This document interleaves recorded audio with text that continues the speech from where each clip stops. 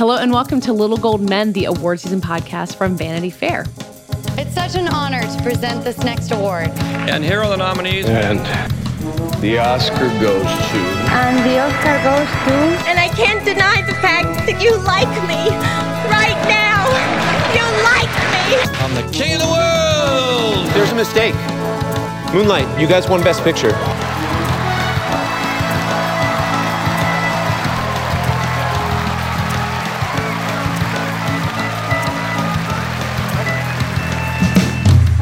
I'm Katie Ritchie, the deputy editor of VanityFair.com, and I have in her usual location our senior writer, Joanna Robinson. Hi, Katie. And I have floating in a canal somewhere off the Italian coast our chief critic, Richard Lawson. Buonasera, principesse. Roberto Benigni gave you Italian lessons before you went there? He's my dad, so yeah. Oh, congratulations.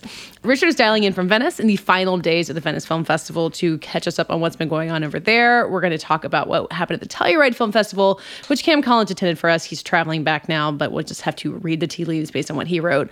And then the second half of the episode is going to get far away from award season. Joanna has an interview with Lisa Henson, who is the executive producer of the new Netflix Dark Crystal series and is also an executive with the Henson Company and goes way back with all of America's favorite puppets. But first, Richard, Venice. It looks like it's been a busy couple days. How are you feeling? Ho visto molti film. I'm going to do this all in my bad high school Italian. Oh, no. Yeah, I mean, it's my first time here, which it's been a while since I've gone to a big festival like this for the first time. But actually, the learning curve was not very steep. It's a very relaxed festival. You're getting all these big movies, and yet compared to Cannes, where you're waiting in line for 90 minutes and blah, blah, blah, it's nothing like that here. I think it's just because there are just, frankly, fewer journalists and really a lot fewer American journalists. So it's been nice to kind of be able to kind of send dispatches home to the United States when, only a few other outlets are. And the big one, I think we could all agree, either on the ground here or just paying attention online, was Joker. Whew. Yeah. Are we ready? I don't know. Are we going to spend the next month talking about Joker? Oh, it's going to be longer than a month, Katie. Oh my God. It's going to be, I think the thing about the movie is that it is, like anything, I guess, really what you bring into it. But, from one angle, it's just a dark, interesting, surprising movie from a director who we know for comedy, Todd Phillips, who did, the Hangover movies and Old School, and Joaquin Phoenix doing another one of his very mannered, really, kind of methody performances. But then on the other, when you overlay a social context on it, which, we probably should do with most things these days, I don't know where I stand on the movie. I think it might be a little irresponsible, a little dangerous even, and that seemed to be the sort of underlying sentiment here at the festival when people filed their reviews.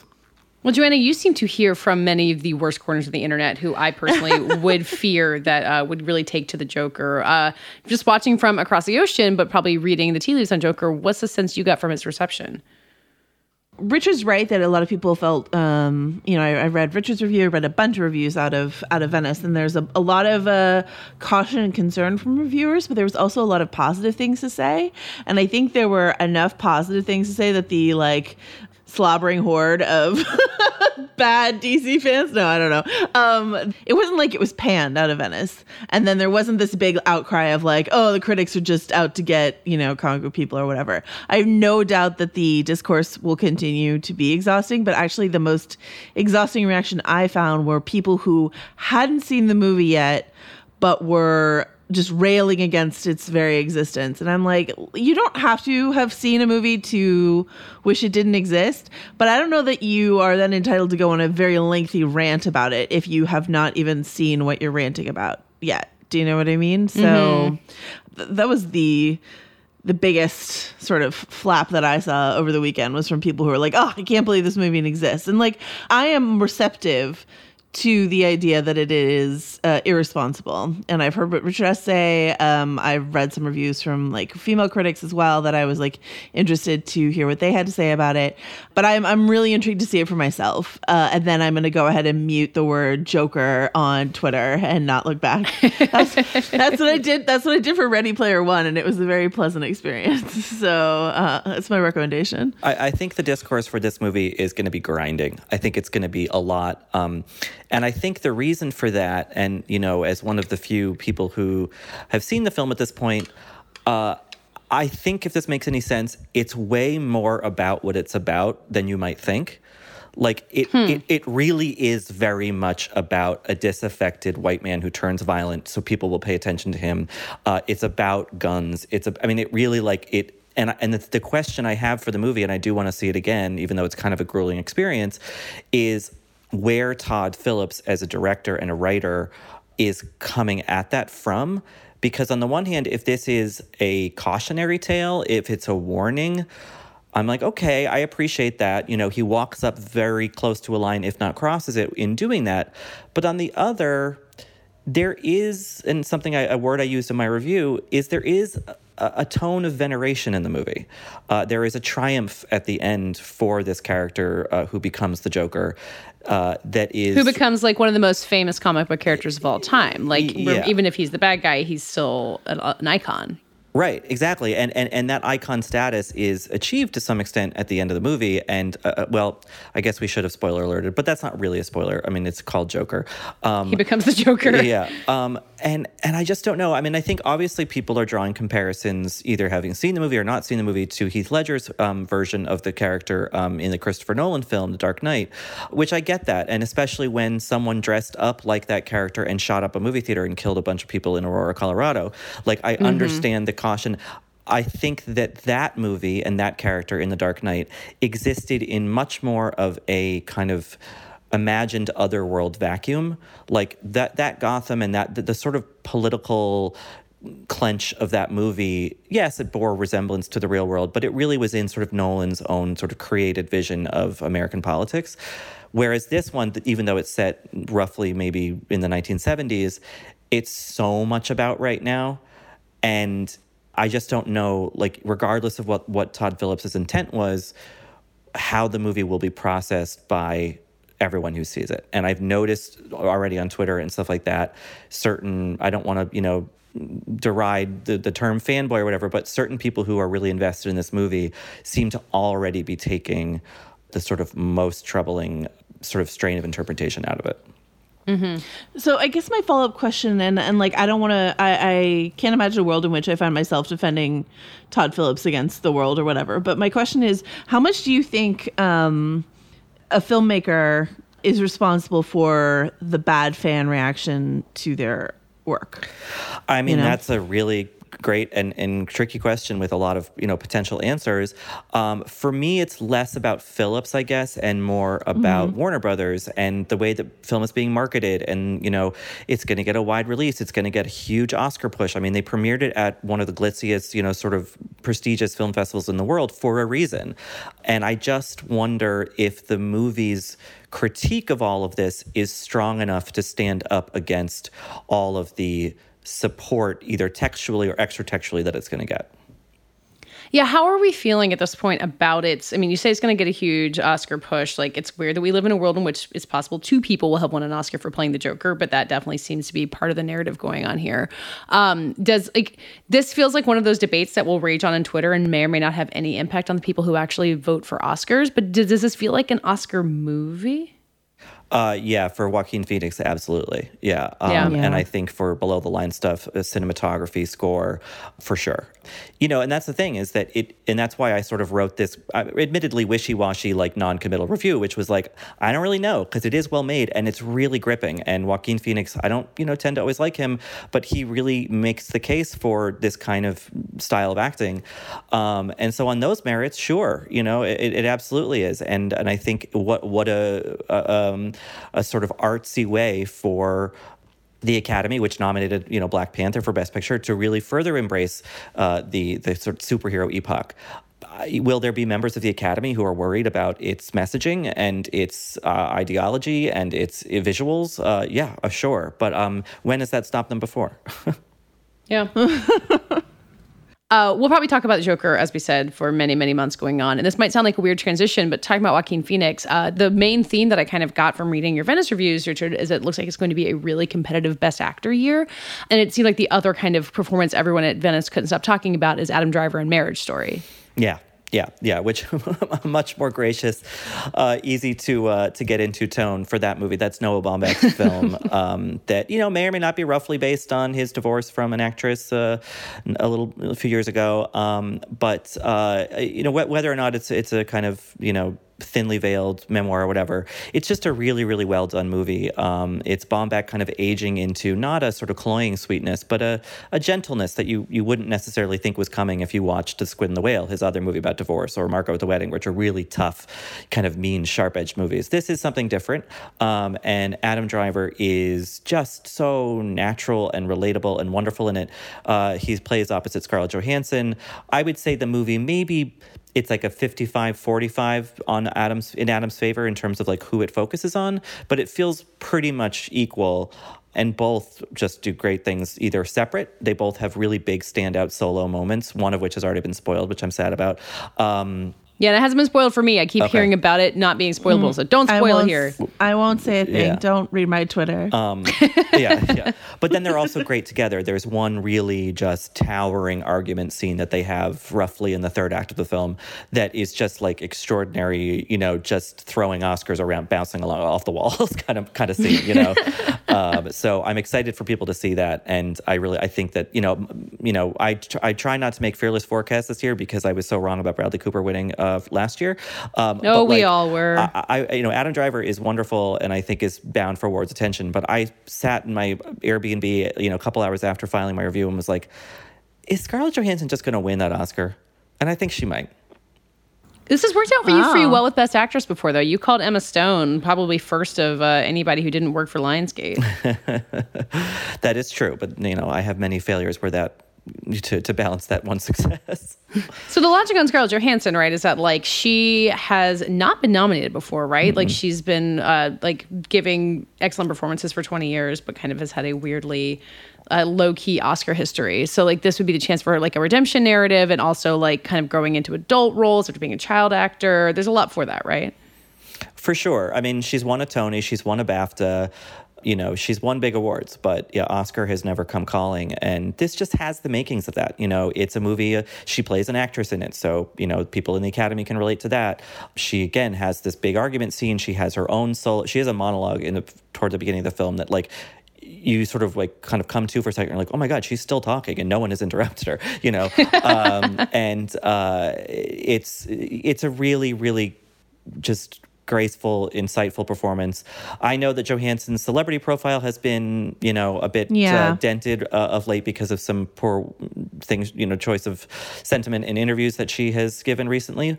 So I don't know if that will come to bear on this, but, again, with the Academy, I kind of doubt Is that it. Something any of them will ever actually know about? Exactly. Like, well, I'll be really curious because you asked about the fan reaction on Twitter around Joker. I'll tell you, I get more pushback on like if I ever tweet about Scarlett Johansson than I do about the Joker. The strains of Twitter that I run in are deeply anti Scarlett Johansson, which is sad to me because I think she's a tremendously great performer. I think she has said some fairly clueless things in interviews and made some clueless, career choices in terms of some of the roles that she decided to accept.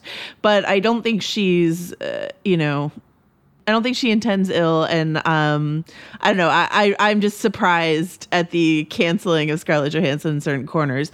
That being said, I will be fascinated to see if that has any impact on awards voting, because like that's a sharp lesson I've learned the last couple years. When I was like, oh, surely not. I have the voice of the people in my ear. Surely this won't happen. And then I'm reminded that the people don't vote for Oscars. So yeah, yep. So who knows? When Marriage Story feels to me like the kind of like intimate movie that wins a lot of acting Oscars, but like may or may not be get a lot of traction in Best Picture. Like the last couple of years, Green Book being the big exception that we maybe don't even know what to deal with. But it's really rewarded like big like efforts, and like a lot of Best Director winners have been like huge undertakings. Like, does Marriage Story feel like it's more of an acting thing than a picture thing? Does it feel too easy to tell? Screenplay too, I would say. Yeah, definitely. With a field of 7, 8, 9 nominated Best Picture, things. Yeah, sure, I could see that getting in there, but I think it's a little too small, a little too personal to really register in a Best Picture sense. And the other question, kind of hovering in my mind, and probably many others, is like the Netflix of it all. This is one of Netflix's 3 big movies that premiered here, and Roma obviously in a big way broke through the Netflix kind of bias barrier last year with Cuarón winning Best Director and all these other technical awards. So I think that probably won't be a problem for it. I just think it's the kind of scale of the movie, and it really is. It's it feels, and I'm sure this is intentional. It feels like one of those kind of late 70s grown-up drama kind of things. The comparison made most often has been Kramer versus Kramer, but they're very different movies. But yeah, it's in that sort of similar vein. Well, let's talk about the other Netflix movies then. And then I was reading your review of The King, and you described it as a boy movie, which seemed to be kind of the vibe of a lot of the movies at Venice, a lot of boy stuff. But maybe The King is the boyiest of the boy movies.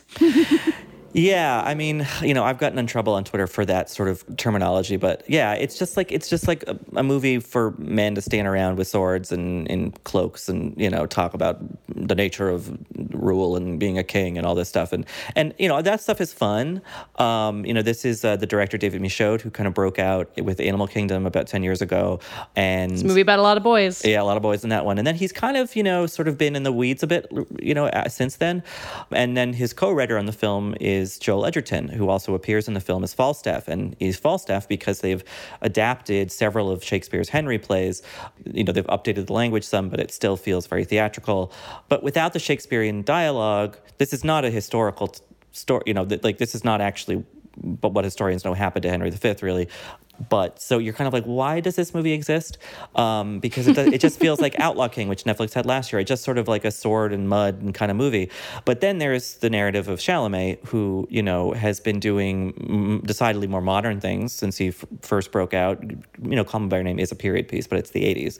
And, in this, he's doing a British accent. He's fighting. He's, all that kind of stuff that maybe certain actors dream of doing. And I think he really rises to the challenge. It's an exciting fall for Chalamet between this and Little Women. It sounds like this one might make I don't know. No one's seen Little Women, but it does feel like this might have a similar Outlaw King size impact on the season as it unfolds. Yeah, I would say so. I think the big thing for him in this movie, and maybe this is a cynical way of putting it, and maybe I'm ignorant about actually the ins and outs of the sort of Hollywood behind closed doors stuff, but this feels like a really good calling card movie for him in the industry. He's like, look, sure, I can do this. I don't just have to play this sort of dreamy, contemporary, floppy-haired poet, romantic hero kind of guy. Yeah, this is a different kind of animal. And I feel like in that sense, it really succeeds. I will just say also as a calling card, I need to say something about Timothée Chalamet's suit that he wore in Venice, which was this incredible, lavender silk situation with a belt, wraparound belt. It was a whole thing. And then there's also this gif that someone sent me of this young hysterical gay boy just crying and hyperventilating in line, and Timothée Chalamet just leaning over and giving him a kiss on the cheek. And I was just like, oh my goodness, this kid, this, the Timmy fever has to break at some point, and but I don't want it to, because I just think it feels like we've chosen well in our idol of the moment. Everyone's just having such a good time. So, One, Joanna, please send me that gift because I have not seen it. Two, that's so sweet that you thought I was a teenager. I guess the Italian sun has done something good for me. I know. It's because you lost your beard and all of a sudden you look just so baby-faced. So there you go. This year, I'm going to eat better and spend less time and money at the grocery store thanks to ButcherBox. ButcherBox is the meat delivery subscription that gives me more time for what matters most. Each month, they send a box of the highest quality meats for a better price than the grocery store, which gives me more time to spend cooking and sharing delicious meals with friends and family. Each month, ButcherBox ships a curated selection of high-quality meat right to my home. All meat is free of antibiotics and hormones. Each box has 9 to 11 pounds of meat, which is enough for 24 individual meals. It's packed fresh and shipped frozen and vacuum sealed so that it always stays that way. I can customize my box or go with one of theirs. Either way, I get exactly what I want. ButcherBox is really the most affordable and convenient way to get healthy, humanely raised meat. With ButcherBox, you get the highest quality meat for just about $6 a meal. And they even have free shipping nationwide, except for Alaska and Hawaii. So start your year off right with up to 10 pounds of free meat. For a limited time, ButcherBox is offering new members their ultimate keto bundle when you sign up today. That includes 1 pork butt, 2 pounds of ground beef, and 3 pounds of bone-in chicken thighs for free in the first box by going to butcherbox.com/cadence. That's butcherbox.com/cadence. Can we talk really quickly about Ad Astra? Because I know Yes, that other you boy were, movie. Yeah, you were really looking forward to it, and then your review was like a little tepid. So what did you think of that, Richard? Well, as longtime listeners of this podcast know, we're fans of Lost City of Z. We had the director and writer James Gray for, I think, one of our better interviews on the podcast when that movie came out. So I really am a big fan of his, especially his later work, his more recent work. I was really excited for Ad Astra. It, true to form, is beautiful to look at. There's a lot of interesting ideas in it. Brad Pitt, in a very stoic role, is really good. I think you compare him, and I'm sorry, Katie, but to Ryan Gosling in First Man, who I thought was just sort of not acting. Brad Pitt is, I think, doing something within all that stoicism, and all that is good. I think for me, I just didn't connect to this sort of emotional core of the movie, the themes, which are about fathers and sons and all that sort of stuff. Many people did here. It got pretty much rave reviews, except for a couple, including mine. I mean, mine was pretty positive. There was actually, I got an email from Rotten Tomatoes being like, "Is this fresh or rotten?" And I normally don't answer that, but I was like, "You can say it's fresh. It's fine."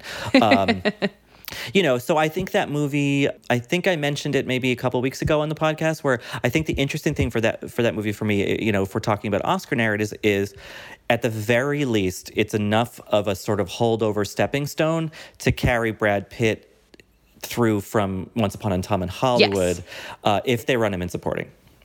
Yeah, which I feel like at this point, I don't know, this is again like, what is our Twitter bubble? Like, it seems like the common knowledge is that he should be running supporting, but I don't know what the powers that be might decide. I do feel like I could feel you wanting to like Ad Astra more, Richard, to the point that you were like, maybe it'll be like Interstellar and I'll realize it's a masterpiece in 2 years. Which for me, like Lost City of Z grew on me in a similar way. And especially the emotional impact of that movie didn't hit me until like literally the final shot. And I think that's like what we can value James Gray for, while also recognizing that like it might mean that his movies are continually underappreciated, and like in conversations like awards races, they don't really find a place, but maybe that's how he'd prefer it. Yeah, for sure. And I think, it is interesting that James Gray, he's sort of this filmmaker that critics have loved for a long time. He had a sort of tortured history with the Weinstein Company. He's now out of that, obviously, working with a big studio. He got $80 million for this movie. So, he certainly seems to have his fans in Hollywood.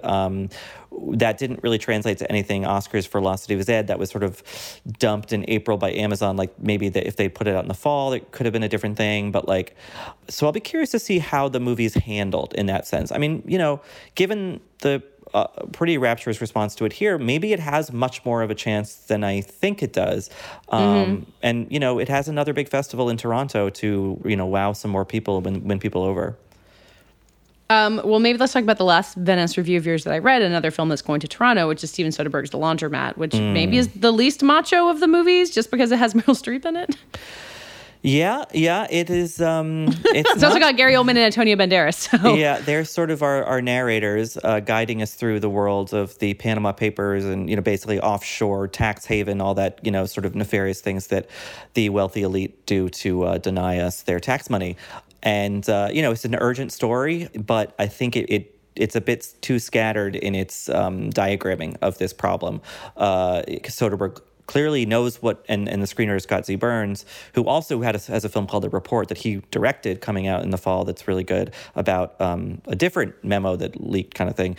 And, they clearly know what the problem is, but they just then get very distracted and just kind of wander down these little narrative rabbit holes, and the whole of the movie then seems pretty confusing.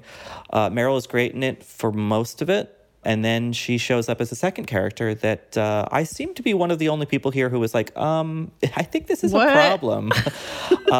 Just really short. She plays a Panamanian woman with an accent and big prosthetic hips. I do not believe there is any darkening of her skin happening, but there is a prosthetic nose. I could be wrong about this, but I watched that and I was like, that feels like a big problem to me. So the corners of the your Twitter is going to cancel Meryl Streep like tomorrow, right, Joanna? That's some Cloud Atlas nuts. I mean, what's the thought process? Is it too much of a spoiler to get into that part of the movie, Richard? Yeah, I mean, here's the thing is that, like, in my audience, people gasped and applauded when a certain thing happened that it revealed it was Meryl Streep the whole time. And it was like, you guys didn't notice that from, like, immediately?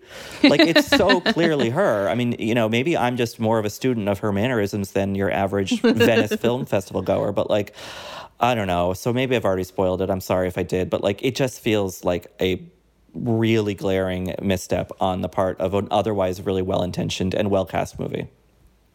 This is like a Tilda Swinton and Suspiria sort of situation. Well, yeah, that's what people are calling it. But she was, you know, she wasn't crossing certain playing boundaries. Another race. Yeah. Yep. Well, I think it was either you or David Ehrlich. You're so similar in your opinions. No, but that one of you said on Twitter, like, I haven't ruled out the idea that this film is spoofing The Big Short. Yeah, that was me. Yeah. That was you. Yeah. Is that like just a great Twitter joke, or are you serious in any way about that? There is an element in the movie because it's so similar to The Big Short in a lot of ways. I think in the review I was like, these are basically like scripted Michael Mann movies, like act with actors, you know, like all these asides and graphics and, you know, like little kind of just stylistic tricks and gimmicks and things like that. And it's so similar and yet done with this raised eyebrow sort of arch tone to it that I'm like, this could be, you know, Soderbergh, who's a smarty and kind of he's a, you know, part of the in crowd and not that Adam McKay isn't, but like, you know, he's one of the cool guys. He has been for like 20 years in film. Everyone wants to work with him. It could be him making fun of that. But like, then again, I think he's serious about what the movie's about. So I don't know. It's hard to say. Does this feel like it has a potential to be crowd-pleasing the same way that the Big Short and in some ways Vice were, or is it perplexing to everyone? No, I mean, it definitely, the crowd seemed pleased in Venice. I mean, you know, got a lot of applause. I mean, that's sort of common courtesy at certainly the premieres where, you know, that's the thing is people will say, this movie got an 8-minute standing ovation at Venice. It's like most movies do. That's just the director and the filmmakers are right there. Is it really 8 minutes? I mean, I don't know if it's actually that long, but I went to one premiere at Cannes that was a kind of tepidly received movie, and that standing ovation felt interminably long. My hands literally hurt. Like, so that is less of, I think, of a rubric to go by, and more like, you know, in the press screening I was at, and that, yeah, I went. It seemed to be really well received. There's been a lot of strong reviews for it, and I think that, you know, the Academy is, what's like 7,000 people. It's you know, in that there is a diverse array of opinion and taste and age and experience, and I could see a certain contingent of the Academy certainly saying, oh yeah, like this movie is really urgent, it was funny. And, you know, I think as Green Book proved last year, and as many other Oscar wins have proven over the years, people like some funny to go with their serious social issues, you know? Yeah. They like something that's digestible. Yeah. And this is another movie in that vein. Well, Richard, is there anything else that maybe you didn't see at Venice? You have the portfolio that Craig Williams did that you wrote the captions for, which is a really nice summary of kind of the vibe of the whole thing. But any other final Venice notes? What about Seberg, the Kristen Stewart film? Yeah. So Seberg, you know, we love Kristen Stewart. She's our cover star from September. She's great. This movie just does not do right by her. She plays Jean Seberg, the actress who was big in France. She kind of a new wave, even though she was American. She did Breathless, but was also a political activist and was a big donor to the Black Panther Party and other civil rights organizations during the late 60s and 1970s. And because of that, under Hoover's FBI was investigated and phone tapped and followed and stalked. And it was a really, really terrible situation that led to her mental deterioration and that would later kill her.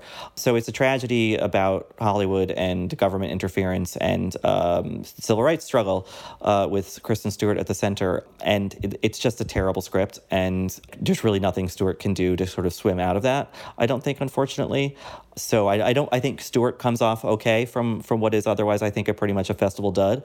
But it is, it's hard to see because she makes so many interesting choices, and this certainly was an interesting choice.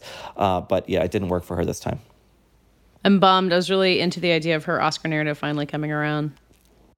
Yeah, I mean, not that it will not, probably in the very near future.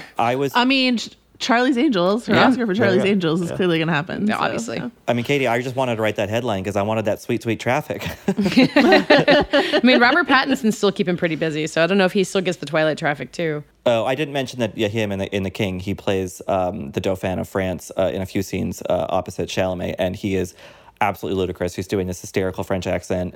It's really funny, and the audience of Europeans, when I saw it, were like dying laughing.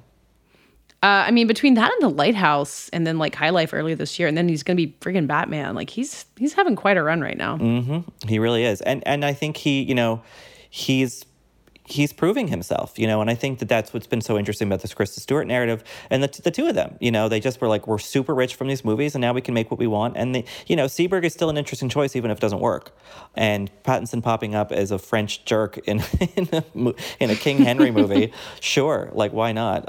They both remain exciting actors, even if they don't always connect with each role. Yeah, and that's how you get to make these exciting, really great risky movies, is by making some of the risks that don't necessarily pan out. Yeah, I think Charles Romesco said on Twitter about, in response to my thing about Pattinson in The King, he was like, there's nothing, I'm paraphrasing, but there's nothing more fun right now than, let me just see what I can do in this one take, Robert Pattinson. Okay, let's transition over to the Mountains of Telluride. Richard, you weren't there for the first time in a while this year. We sent Cam Collins, who filed a couple of reviews from there. Cam has reviews that really intriguingly of Uncut Gems, Ford v Ferrari, and Judy, which are all pretty positive, which is exciting. Any of those in particular get y'all's attention? Well, I'm excited for Judy because Renee, obviously. But I think the Ford versus Ferrari thing is fascinating to me because the way that movie is being written about, I'm like, that fucking thing is going to win Best Picture. That's what it sounds like to me. It sounds like I've been waiting for what is going to break out of the festivals that I'm like, did not see coming. Seems a little like stolid to me, but people are lapping up. That's how I felt about Green Book last year and kind of about Shape of Water. I will say this. I saw Ford versus Ferrari flaunted at the D23 Disney convention because this is technically a Disney film. So they're going to throw all their weight behind it, if it has any momentum at all. So there you go. Yeah, it's it's the kind of thing that I think like, what an ultimate dad movie that I don't want to see. But then I remember that I really loved Rush, like Ron Howard's movie about racers whose I don't even remember their names because I don't care anything about racing. And you remember the power of kind of like a well-told big Hollywood movie. And like Christian Bale and Matt Damon, like they are two of the people who have the power to like make you into something you wouldn't necessarily expect. Yeah, and James Mangold, who directed the film, he had Logan, 2 years ago? A superhero movie that got a screenplay nomination. Reese Witherspoon won an Oscar for Walk the Line, where she played June Carter Cash. So Mangold has a history there. I think, Christian Bale in the movie, that's pretty much, that's Oscar recipe 101 these days. And it's like men and cars and history in America versus something else. And I don't know. I feel like from, sight unseen, I'm going to see it in Toronto. That feels like it's just zoomed, vroom, vroom, to the front of the pack. Yeah, I will be seeing it in Toronto right before I see Uncut Gems, actually, which I feel like that one, Joanna, I think you're totally right that Ford v Ferrari is the one that's like really popped up. I didn't know what to expect from. Uncut Gems, I think, had like a lot of anticipation from the people who have liked previous Safdie brothers movies. But guys, Adam Sandler's got Oscar buzz. What a world. For the first time in a long time, right? Since, I guess Meyerowitz Stories was never, like, he's good in that, but I don't know that he ever really had that much momentum behind him specifically. So yeah, probably the first time since Punch Drunk Love. Yeah, I mean, the reviews of that movie of Uncut Gems make me already stressed out to see it. Like, I really didn't. I haven't liked the Safdie brothers' other two movies because I just feel like I'm some guy who's like on a 3-day coke bender is telling me a rambling story, and this kind of sounds like that as well. But I trust Cam; he has great taste, so I will unhappily maybe sit through that in Toronto. Yeah, I'm reading Cam's review. It says that it has a supporting cast that's so game and so good and so equally prone to screaming. And I'm like, it's screening at the same time as Joker, and I think I'm seeing Joker instead. But it really does feel like, which stressed out New Yorker do you want to like watch run around for 2.5 hours? All right, so Judy being the last one from Telluride that we keep, because Telluride also had Marriage Story. It had a couple of other oblasts with Venice, but these are the three that Cam wrote about. I mean, I feel like I've been kind of hesitantly sitting on the side of this whole Renee Zellweger Renaissance idea because, like, Judy is such a tough thing to do. We talked about the trailer not being especially good.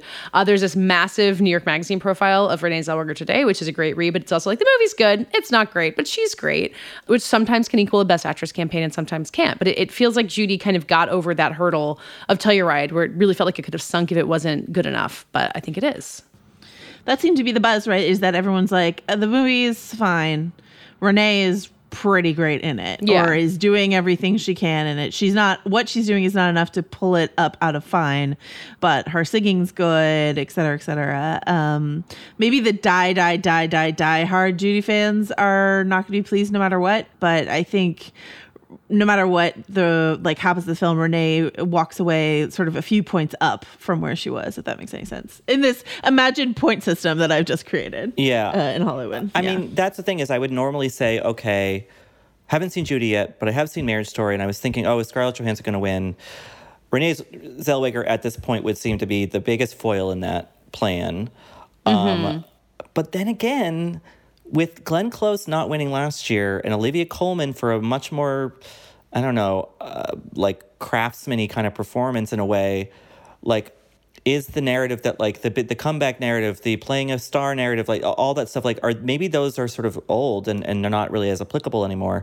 Because if Glenn Close can't win for that, like I don't know who can win for anything, but I don't know. I think that people seem very eager to welcome Renee Zellweger back into the fold, and what better way to say welcome back than handing her, a gold statue? I mean, the fact that she already has an Oscar does, because Glenn Close has the most famous overdue narrative of all time, and again, if she couldn't pull that off, then who can? But the Best Actress field is looking way thinner right now than it has in a long time. Like, we're talking about all these big, meaty Best Actor performances. It's kind of a reverse of the way it's been. Like Cynthia Erivo's got Harriet, which will be premiering at TIFF a little late. I'm actually not going to get to see it there, which is a bummer. There's Renee. I think a lot of people have their eyes on Jodie Turner-Smith and Queen and Slim, which is premiering AFI later, so it won't be around. Got Saoirse Ronan.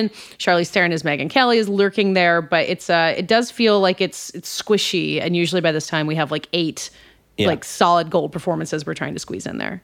I just think it's interesting that we haven't seen, Little Women is not just Saoirse, but there's other, it's probably Saoirse. We talked about Florence Pugh for supporting, yeah. Yeah, but there's other options there, and then Bombshell, there's also Nicole Kidman. There's a few of these female performance-packed films that we haven't gotten our eyes on, as you say. But you're right that it feels late, but it also feels so early to make this declaration. I'll be interested to see. Yeah. This is where my campaign for Elizabeth Moss and Her Smell really takes off.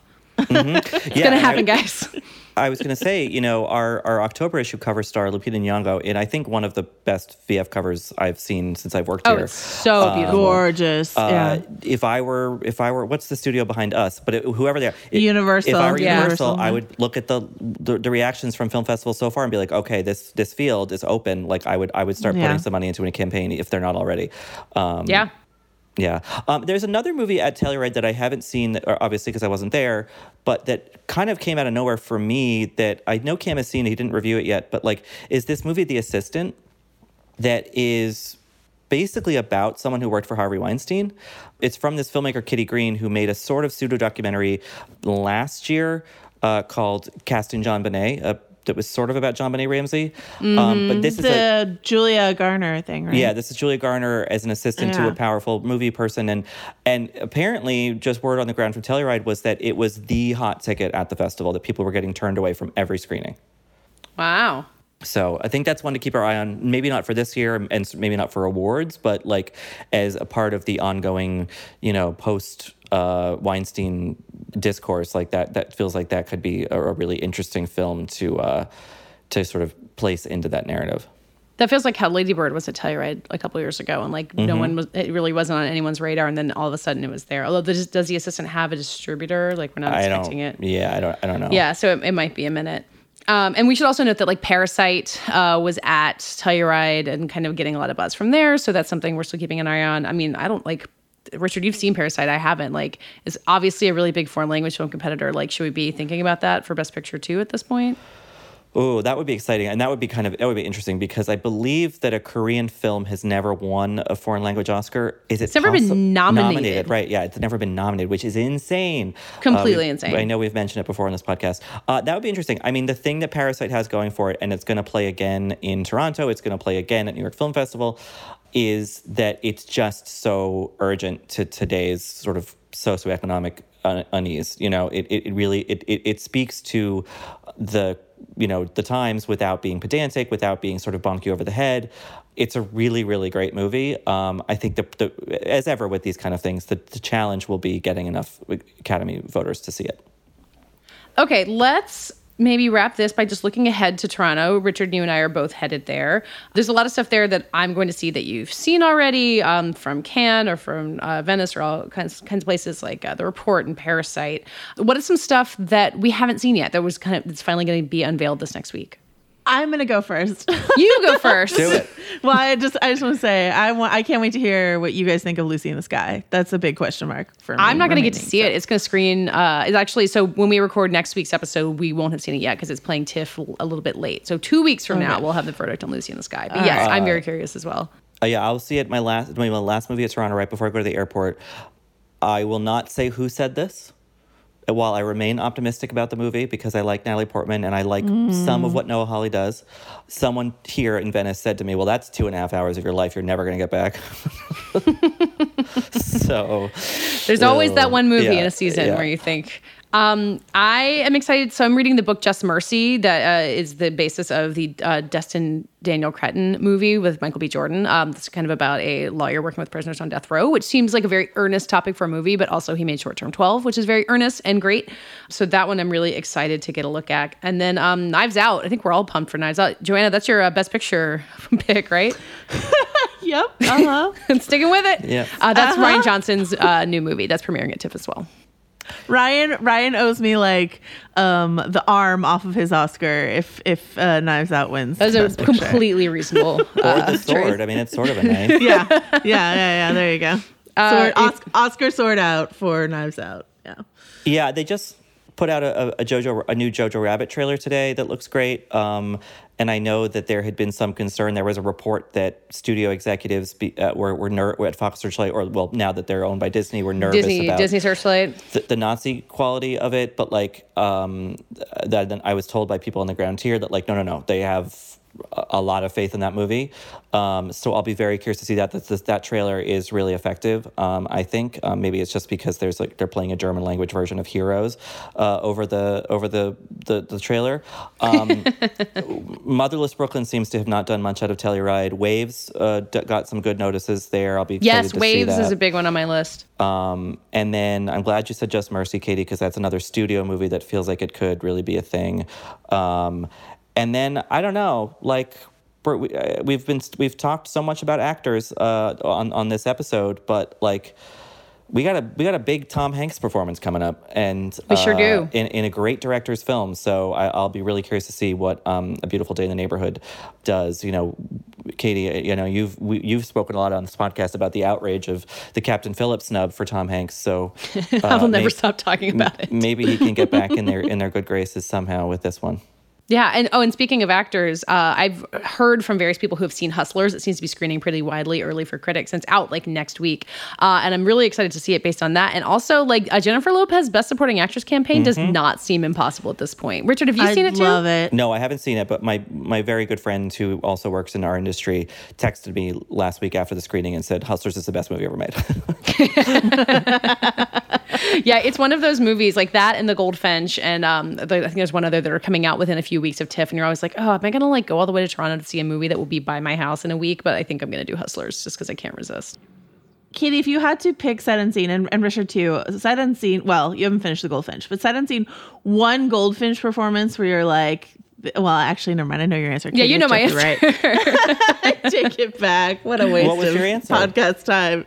Oh, it might have to be Jeffrey Wright, who Jeffrey I'm Wright. I mean, if there's an Oscar hope in that movie, which I'm a little skeptical about based on the release date alone, it would be him. Yeah. What about Grown Up Boris?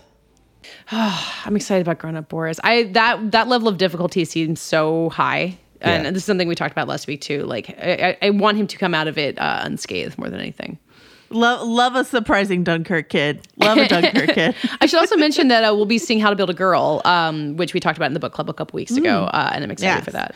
Yeah, and I think one more actory movie that could be kind of sneak out of Toronto or has sneaked into Toronto and could break out there is The Friend. We've mentioned it before on the podcast. That's the Jason Segel, Casey Affleck movie that based on an Esquire article, I believe, about someone dying of cancer that has like a Still Alice kind of tone to it where no one really knew what that movie was, and then it premiered in Toronto, and then Julianne Moore won an Oscar. So I'm making sure to see that one for sure. Yeah, I've got that one on my list as well. So we'll be recording from Toronto, hopefully with Mike Hogan and Cam Collins, provided all the scheduling gods allow, and then we'll have a lot more movies to talk about. I can't wait. Okay, Joanna, we're going to share your interview with Lisa Henson about Dark Crystal, which is something that I understand entirely because your explainer explained it to me. So what did you guys get into about Dark Crystal? Well, so Lisa Henson, Jim Henson's daughter, is currently running the company after her brother, Brian Henson, was running it for a long time. And so I definitely asked her about the HBO series Succession. No, there's five I legitimately did, because there's 5 Henson kids who sort of co-run this company. And it's really interesting to see what Brian and now Lisa consider the future of their father's legacy. They've sold off some of their major assets like the Muppets and Sesame Street. And so The Dark Crystal is just the first of sort of several efforts on Lisa's part to push the sort of Henson IP forward in a way that the Henson Company can have a real foothold, in genre franchisable storytelling. So that was interesting to hear her plans for that, and some of the difficulties and surprising ease of getting something as bonkers as The Dark Crystal Age of Resistance, which is an all puppet extravaganza, bankrolled by Netflix and made into what it became. That sounds pretty exciting. Let's listen to your interview with Lisa Henson.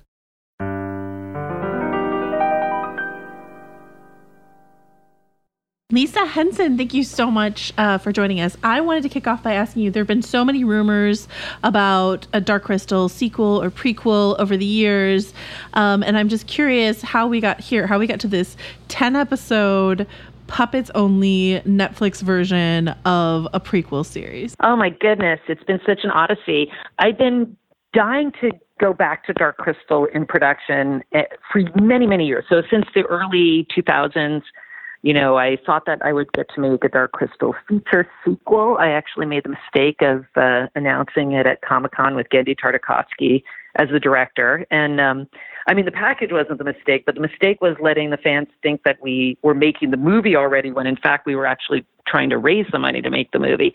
And we never did succeed in getting that project together.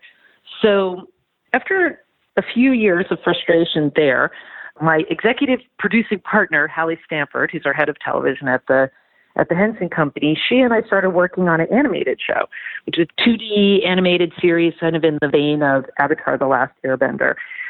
We were real admirers of that show for showing so much scope and being serialized and really, doing original fantasy. So for a time we thought, we might have to do this with animation in order to capture the scale that we wanted to do.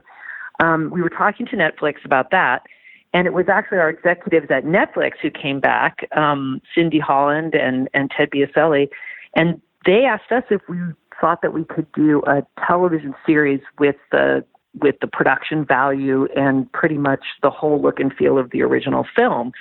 And of course we could do it, but we were so shocked. We were like, oh, are you serious? That's not even possible. How could that you were being asked this? It's a dream come true. And so we combined our feature film project and our TV project and made what is essentially 10 hours of Dark Crystal feature film. Louis Leterrier, who I'd been talking to about doing the feature sequel, he agreed to kind of shelved that, and we subsequently published that story as a graphic novel. But, he came on board the television show because this is a much bigger canvas. It's such a beautiful, huge, epic story. And I'm now so happy we didn't do a movie because we wouldn't have been able to do this. And, this is just such a rewarding story because, you have so many more characters, beautiful lead characters. We're exploring the villains on a much deeper level. Like everything about it is better probably than it would have been as a feature film. I was just talking to Brian Froud, who obviously worked on the original Dark Crystal film and worked on this project with his son, Toby Froud. And they were talking about the weight of a puppet and how that very weight gives it more impact for us storytelling wise than the weightlessness of CG. So they are very pro puppet, sort of anti CG.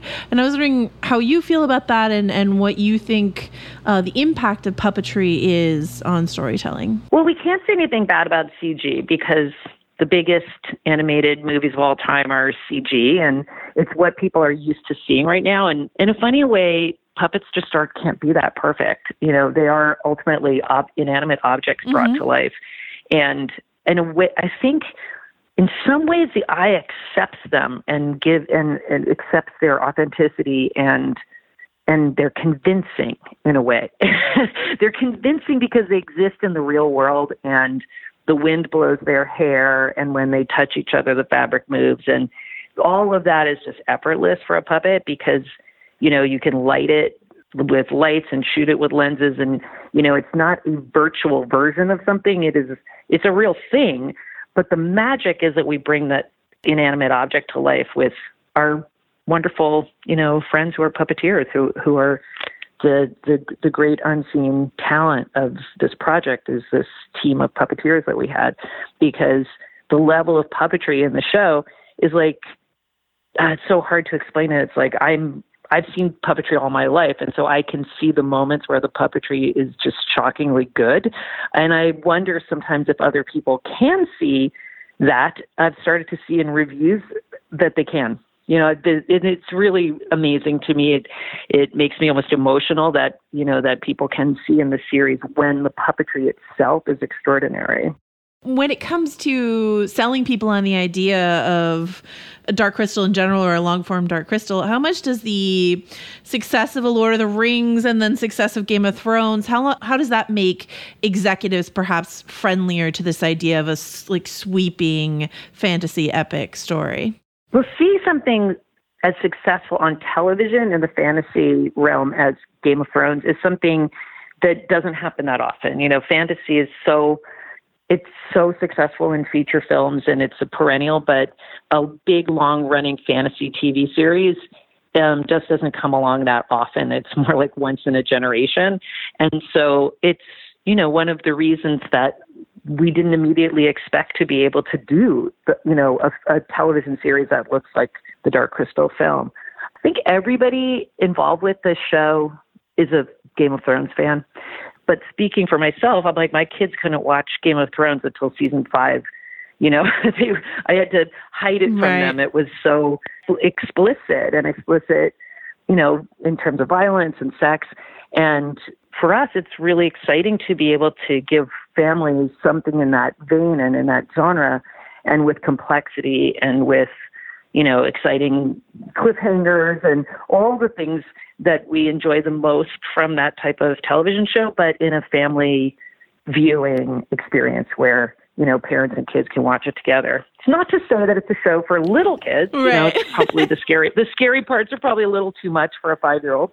But, as kids get older, they enjoy the darks with the lights, and they enjoy having the stakes feel dangerous. Yeah, I wanted to ask you about that because one of the recurring questions I had when I was watching the show is, who is this for other than specifically me who grew up on the Dark Crystal, but like, when it gets scary, when it gets somewhat violent, but there's the whimsy sort of the puppetry, something that the original creators of the Dark Crystal like to say was, we made it for us. Like, we just made the movie that we thought should exist. But, you're someone who has experience as a film executive. You worked at Warner Brothers. Do you have to think more, in a more calculated way about the market when you craft something like this? Well, we were making the show for a specific division at Netflix, which is the family division that makes Stranger Things. They had a specific level of confidence about making something that works for older kids and adults and isn't geared at little kids. So knowing that, that our network was confident about who the audience was, gave us confidence as well. And I don't think we're making it just for ourselves or just for the hardcore fans. The writers, Jeff Addis and Will Matthews, worked so hard to come up with an angle and multiple angles into the material that would work for people that are not familiar with Dark Crystal at all. And our ideal viewer is a family of people that don't know Dark Crystal and are just fine. Maybe they see the materials and think it looks beautiful, want to give it a try, and then hopefully the initial encounters with those lead characters, because there are 3 very sympathetic lead characters, will draw them into the adventure and doesn't require them to already know the material. When you start digging around, you'll notice it's surprising how many filmmakers and performers cite The Dark Crystal as a film that hugely inspired them. I don't think it's endured as much with general audiences as it has with people who make film and who are interested in the filmmaking process. Have you ever encountered someone who came up to you, gushed about The Dark Crystal, and you were surprised that it was so important to them? Well, I'm working with Guillermo del Toro on other projects, and I know that he's somebody who was very, obviously he loves monsters, but he was a real admirer of the film. And there's so many filmmakers who love The Dark Crystal. It's funny, I had multiple directors that were interested in making the feature film when it was in development, and had a lot of conversations with people. But I think the biggest testament to how much the material means to people who saw it in their youth is our cast of voiceover artists, because we were initially expecting to recruit 4 or 5 celebrity names to be involved with the cast. And then once the ball got rolling with Taron Egerton and Andy Samberg, who I think were the first 2 people signed up, we started to get a momentum with the casting where every part ended up getting cast with a well-known actor. And they took the time out of their lives to do this recording. In some cases, some of the roles aren't that big. And I look at all of them as people who have, voted for Dark Crystal or who are basically saying, it's cool to be involved with a puppet show. Yeah, no, I mean, you have an Oscar winner in a very small role in this show. And so that speaks to, I think, exactly I don't even know which Oscar winner you mean. That's how big the cast is. It's like, which Oscar winner? That's true. Yes, I meant Alicia Vikander, but yes, it's true. There's many options there. Yeah, exactly.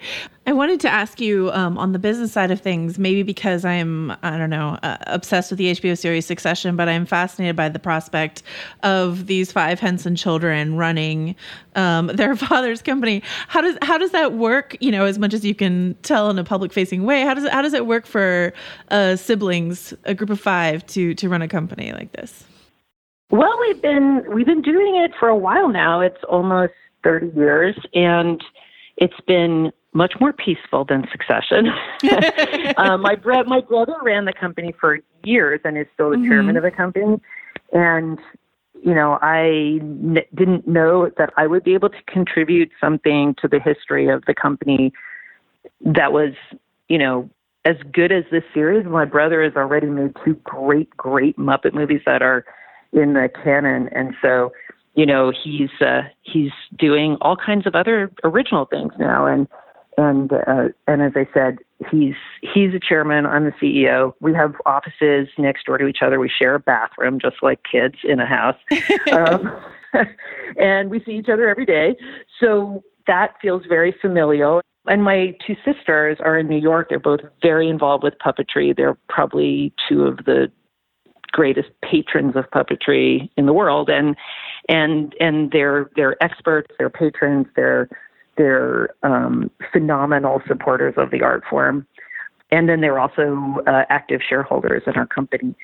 But the extended family of the Jim Henson Company is functioning very similarly to how it did with my father. The company was the extended family, and everybody in the company had been around for years as well. So they had a great familiarity with each other and comfort level with each other and trust.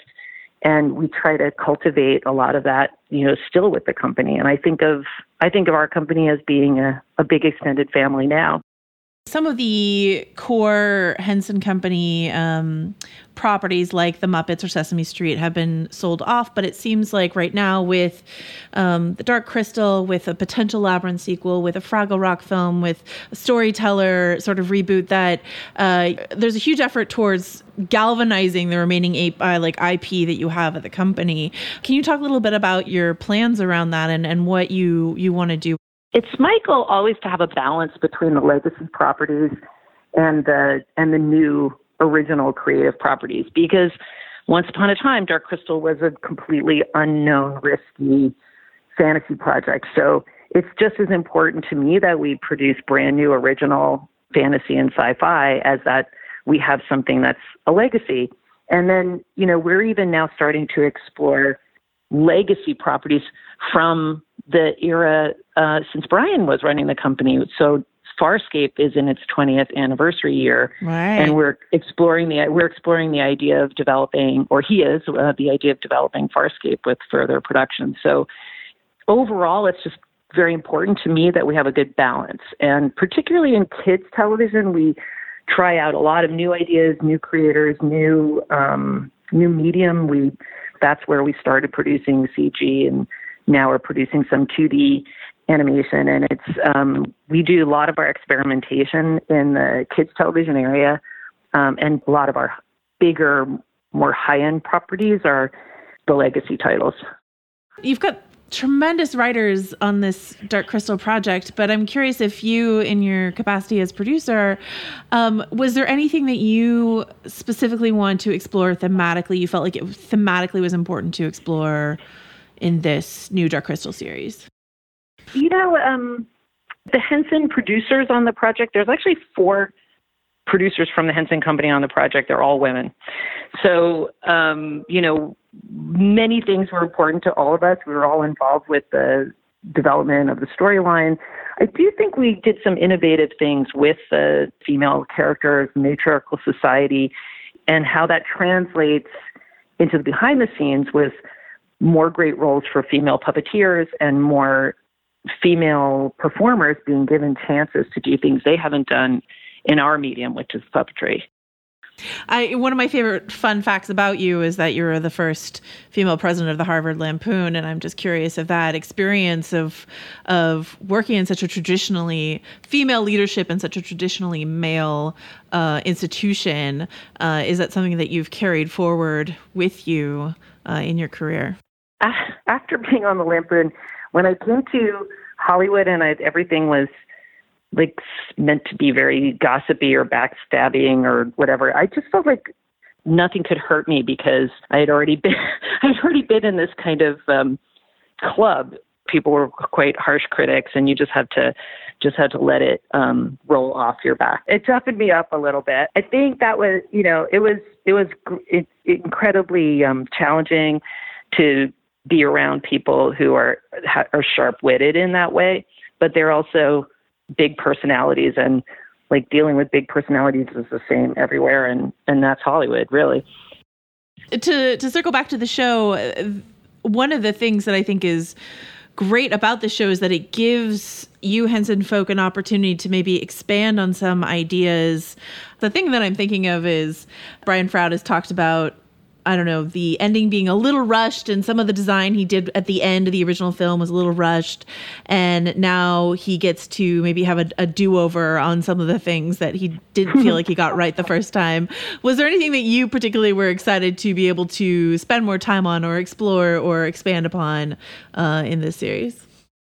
One thing we did in the casting of the voices was to make sure people could tell them apart better by casting very strong, different voices. So we have different kinds of accents, different kinds of vocal qualities. So we wanted to make sure the audience could tell them apart and would find them to be delicious. Yeah, and the choice of the voices for the Skeksis, you've got Awkwafina, Harvey Fierstein, Mark Hamill. Like, those three people alone are so known for their voices. They're very distinct voices. So those are very fascinating choices. Given that you are now the steward of the future of the Henson Company and the Henson legacy, how often do you think about what you believe your dad would want the company to look like now and going forward, or what your dad would think of this current Netflix project? I'm sure he would be thrilled to see that puppetry is being attempted on any kind of large scale. But my father was so restless and such a innovator on so many levels. He was always trying to do the next thing. Even in the height of the popularity of anything he did, his mind was off onto the next thing already. So I don't know. I mean, I think he'd be happy for other people to be doing Dark Crystal because he would have done many next things in between. Yeah, that's what Brian Froud was saying, that you know, that he thinks Jim might have been like very interested in CG or, you know, just whatever the next innovative thing might be, the next innovative way to tell a story. So I think that's interesting to think of. Yeah, when I think that the virtual reality experiences feel to me like what my father would be most interested in these days, but it seems so ridiculous to theorize about something like that. But, you know, or maybe virtual reality production would be at a better place by now because he would have been working in it. I don't know. I have zero doubt that that's true. All right. So with you at the helm of the Henson ship now, what can we expect for the future of the Henson Company? You mentioned wanting to balance legacy with new innovations, but these legacy properties that a lot of us grew up with, like Fraggle Rock or Labyrinth or more Dark Crystal, should we have an eye out for more of this on the horizon? Well, we will continue to work in the genres that are best for us, which is family entertainment and fantasy and sci-fi. And, you know, we want to do things that are sophisticated, but we also do want to stay hopeful because these are complicated times. And when you're making things for families, you know, you want to have people share an experience that has heart and hope and brings people together on some level. Well, thank you so much for your great work on this Netflix project that was made, I think we agree, only for me. And I just absolutely loved it. So thank you. Oh, thank you. That makes me feel so good that you liked it. That does it for this week's episode. As mentioned before, we'll be recording from the Toronto Film Festival next week to bring you so much more festival buzz, maybe more than you can handle. In the meantime, you can read Richard and Cam, and maybe me, who knows, writing about all of these festivals at vanityfair.com. You can follow us at Little Gold Men on Twitter and on our own. I'm at Katie Rich. And Richard? At Teen Chalamet Fan. 102. You didn't get the first one right. Sorry. And Joanna? I wrote this. This episode was edited and produced by Brett Fuchs, and this week's award for the best description of the Toronto Film Festival goes to Joanna Robinson. Bonkers, all puppet extravaganza.